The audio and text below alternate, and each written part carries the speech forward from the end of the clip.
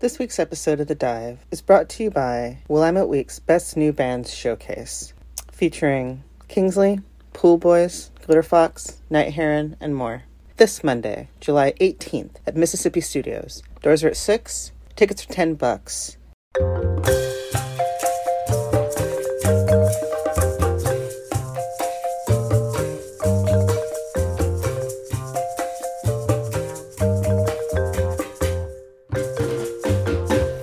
Welcome to the Dive podcast, presented by Willamette Week, where every Saturday we discuss the biggest news stories of the week with Portland's noisiest newsmakers, savviest culturistas, and some of the best journalists in the game.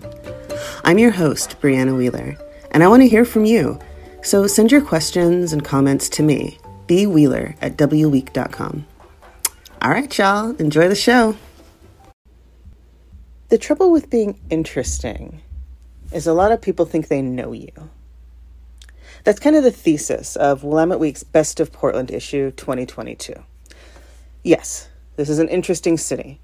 Interesting people live here. Interesting shit happens here.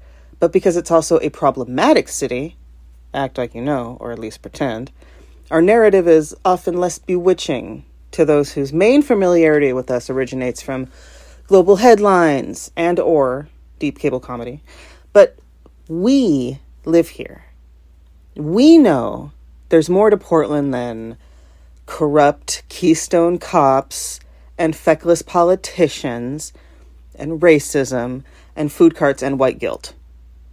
This is a magical, emerald green city full of esoteric witches with cool haircuts, improbably eccentric gallery installations, extraordinarily conceived spaces for people to just vibe in, and always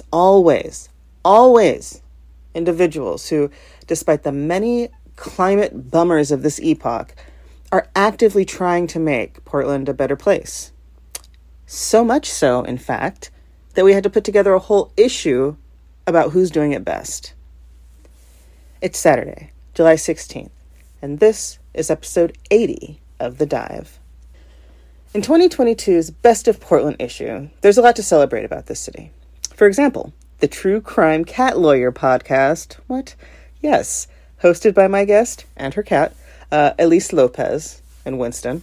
Elyse is a workers' comp lawyer who moonlights as a Pacific Northwest-based true crime storyteller whose podcast, rather than unpacking case details or perpetrator backstories, focuses on victims, many of which were from local communities, and whose familiar stories may have gone untold in favor of sensational headlines. We'll also have a quick chat with WW's art director, Mick Hangland-Skill, about how he organized this week's iconic Big Float cover. Those chats are coming up next, but first, here's what I learned from this week's issue of Willamette Week. PPB supposedly ceased pulling drivers over for minor infractions in an effort to curb racial disparities in traffic stops. But a report released earlier in the week showed the percentage of black drivers who were pulled over actually increased. A man approaching a family on the East Bank Esplanade asked if they were Japanese, and then he began attacking the father. The man was arrested and released the same day with instructions to call into the court next week. And apparently, despite committing a hate crime, the perpetrator's release was completely in line with Portland guidelines on holding defendants, guidelines that were updated the day before the attack. Lucas Mansfield reports on how and why this all shook out the way that it did. And in good news, the Best New Bands Showcase featuring former WW cover bae Kingsley, as well as Pool Boys, Glitter Fox, Night Heron, is happening this Monday, July 18th at Mississippi Studios. Doors are at 6 and tickets are $10. $10. Now, let's chat with Elyse Lopez about Portland's best true crime podcast, the True Crime Cat Lawyer. How do you decide which cases to examine? Yeah, so that's a good question. A lot of it comes from my own interest. There's actually a lot of cases in the Pacific Northwest that I've never heard of. which is super interesting to me. Yeah, because you grew up here? This is your home base? I grew up in Portland, and so there's, even in Oregon, there's a lot of serial killers that I didn't know about. There's a lot of... Your face. Listeners, my eyes got so big when she said that. Well, because I knew there was a lot in Washington, but then kind of getting into this podcast, there's actually a lot of lesser known, smaller ones in Oregon. And so I do try to cover cases that are a little less well known. And then I also like to kind of invite my patrons to recommend cases and vote on kind of a topic that they want to hear. Because, they're paying for that extra content. So I kind of like to give them the option if I can. Mm-hmm. What type of law do you practice? Yeah, so I practice workers' compensation defense. So I represent employers and insurance companies. It's pretty removed from the criminal law field. Sure. What type of law does Winston practice? Winston does a little bit of everything for cats. She's taken on a lot of defamation cases for cats. There's a lot of people, that allege their cats commit these crimes, and she's just trying to clear their names. So noble. So noble. You are a practicing lawyer. Did you want to practice criminal law? Like, does the podcast kind of fill that want or that need, or? Yes. So I did originally go to law school with the intent in practicing criminal defense law, but I quickly realized that although I'm still very passionate about criminal defense work, I'm the kind of person that takes on other people's feelings very heavily. And so I was worried that just sort of being an empathic person would just kind of slowly eat away at me. And so through this podcast and being able to give victims a voice, but also give wrongfully accused people a voice, because I do a special series with another podcast just covering wrongful convictions. And that's something that both of our podcasts have been really passionate about. I care a lot about, people and animals, and I was worried that it would kind of destroy my spirit and harden me in a way that I don't want to be. When I first, the first episode I listened to, and I heard the disclaimer that you put at the top of the episodes, and I immediately thought, oh, Winston must be a therapy cat. Yes, so she's definitely the kind of light at the end of the tunnel. We do a little segment on our Instagram page. Every Wednesday is Winston Wednesday. So we share just some cute photos of her, and then she usually gives legal advice or a little tidbit, we used to call them, of, like, what's the right to a jury trial, and, what's the Fourth Amendment all about? What's reasonable cause? So kind of explaining legal topics in a more just kind of educational way. So we're not like using a case as an example. But she definitely is the kind of much needed happy relief for these topics. And then also on my Patreon, I tend to be a little bit more kind of more not more interesting, but like more like I have conspiracy theories. I have, like weird crimes. I've done like the spooky crimes for Halloween. So things that aren't necessarily in that heavy box. Like they're still really, really interesting, but they're not, the heavy topics that we talk about. And then I've also started to do more of the missing persons cases in my main episodes, because although those are heavy, there's still this kind of hope that we can, answer questions for the families. So I think that there's a little bit of happiness in some respect, like that we can maybe do something to help these people. Whereas like with solved cases, you really are just kind of telling a really heavy story. Yeah.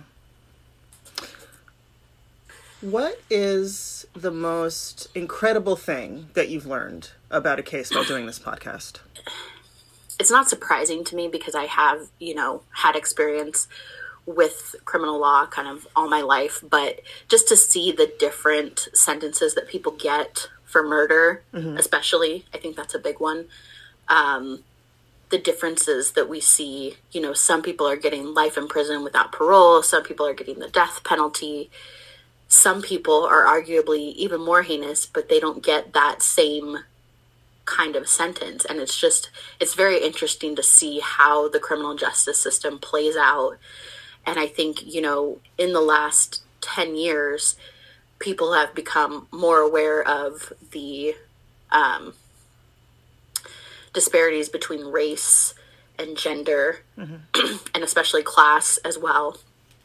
And just the fact that all of those play a significant role in how a person's sentenced. Yeah. Well, do you see a lot of patterns then in the convictions, sentencing? We tend to see a lot of the, people of color get a lot more serious time for things. I've seemed to kind of notice that women don't get a serious amount of times unless it's involving a child victim. Then it's sort of, which, I mean, arguably that's rightfully so because that's a very heinous crime. But, murder is still murder, regardless of the age of the victim. And so it is interesting to kind of see how these are approached. There's some things that I don't think people talk a lot about in sentencing and in cases about race and even just the way investigations go with police. And so I'm very critical of that. I don't have a very pleasant view of the police, and particularly when we cover Oregon cases, Portland cases, I don't at all have a good view of the Portland Police Department. And I try not to come into it with too much bias, but at the same time, I think we all know, how the Portland Police Bureau has been investigated and how they've historically treated people of color, people with mental illness. And so raising awareness of those kind of things and trying to break down barriers for people to realize that not everyone is going to have the same experience as you, particularly when it comes to police. There's a very different way that, even my own brother, he's, a Latino male who's 6'3". He's going to have a very different experience being pulled over than my white boyfriend who's 5'9". Yeah. Which case affected you the most? There's been quite a few that have really affected me. I think the Robert Pickton case that I did really affected me just because I made it all about the victims. And so in writing and researching that episode, I had to split it into two parts because it was so much. But at the same time, even though I was trying to focus on the victims, there's only so much we know about these victims because they're from high-risk populations such as sex workers or runaways. And so I think for me, that's why missing persons cases are really important to me. And those are the ones that usually affect me the most because I find it so frustrating not to be able to have even just basic information to share with you. Like, who was this person before they went missing? This person had this moment in their lives where everything changed and they disappeared, but they were a person before all that happened. Yeah. And so I think for me, just seeing the way the media kind of portrays those cases, and I think, the conversation is definitely shifting to missing and murdered Indigenous women, women of color, people of color, and just the lack of coverage that they get compared to kind of this missing white girl syndrome. That's something that's really important to me as well. And so when I do my missing persons cases, I always try to include as many people of color as I can, as many missing and murdered Indigenous women as I can, because those stories still need to be told. Mm-hmm. Thank you, Elyse. Now let's talk to Mick Hangland-Skill about how he managed this week's cover, an epic aerial shot of Portland's final big float. Don't tell anyone, but I came up with this idea on the way to the pitch meeting. As I was crossing the bridge on my MAX train, I looked out across the river and thought, yes, we have to do something with big float. It would be great. But really the first thing with any big idea, because big ideas are free and they come all the time, is to make sure it's feasible. So I got in touch with somebody who could operate a drone, somebody who knew how to do that, and trying to figure out if this would work in our timeline and our deadlines. And it did. And I arrived at our pitch meeting basically ready to go as long as they said yes.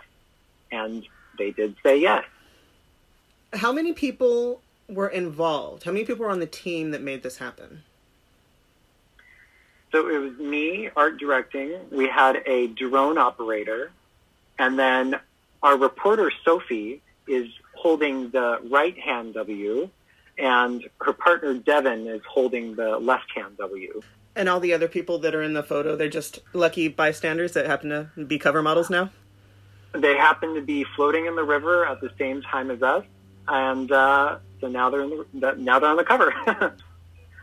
I think what was interesting is, in addition to the creative ideation of having fun with this cover and making something grand, the technical details of actually being able to fly a drone over people is regulated by the FAA. Oh, that's right. Which is brand new to me, but because we have a licensed operator, he knew how to do this legally and within the regulations. So this is a very cropped in image of the larger photo, which was taken several feet in the air. So this photo was taken in accordance to FAA regulations, which is not something thought I'd say about a cover ever. That's the crazy thing about drone. My husband has a drone, and there's only he's not a licensed drone operator, so there's really only a handful of places he can do it, or it will just stop. It will stop running and fall out of the sky. It's crazy. Yeah. And apparently the Willamette River in that part of Portland is far enough from Portland International Airport that it's, I don't know if unregulated is the right word, but it is not controlled as it would be if we were next door to it. Yeah. Well, congratulations on an awesome cover. Thank you so much. It's definitely my favorite cover I have art directed so far. I love it.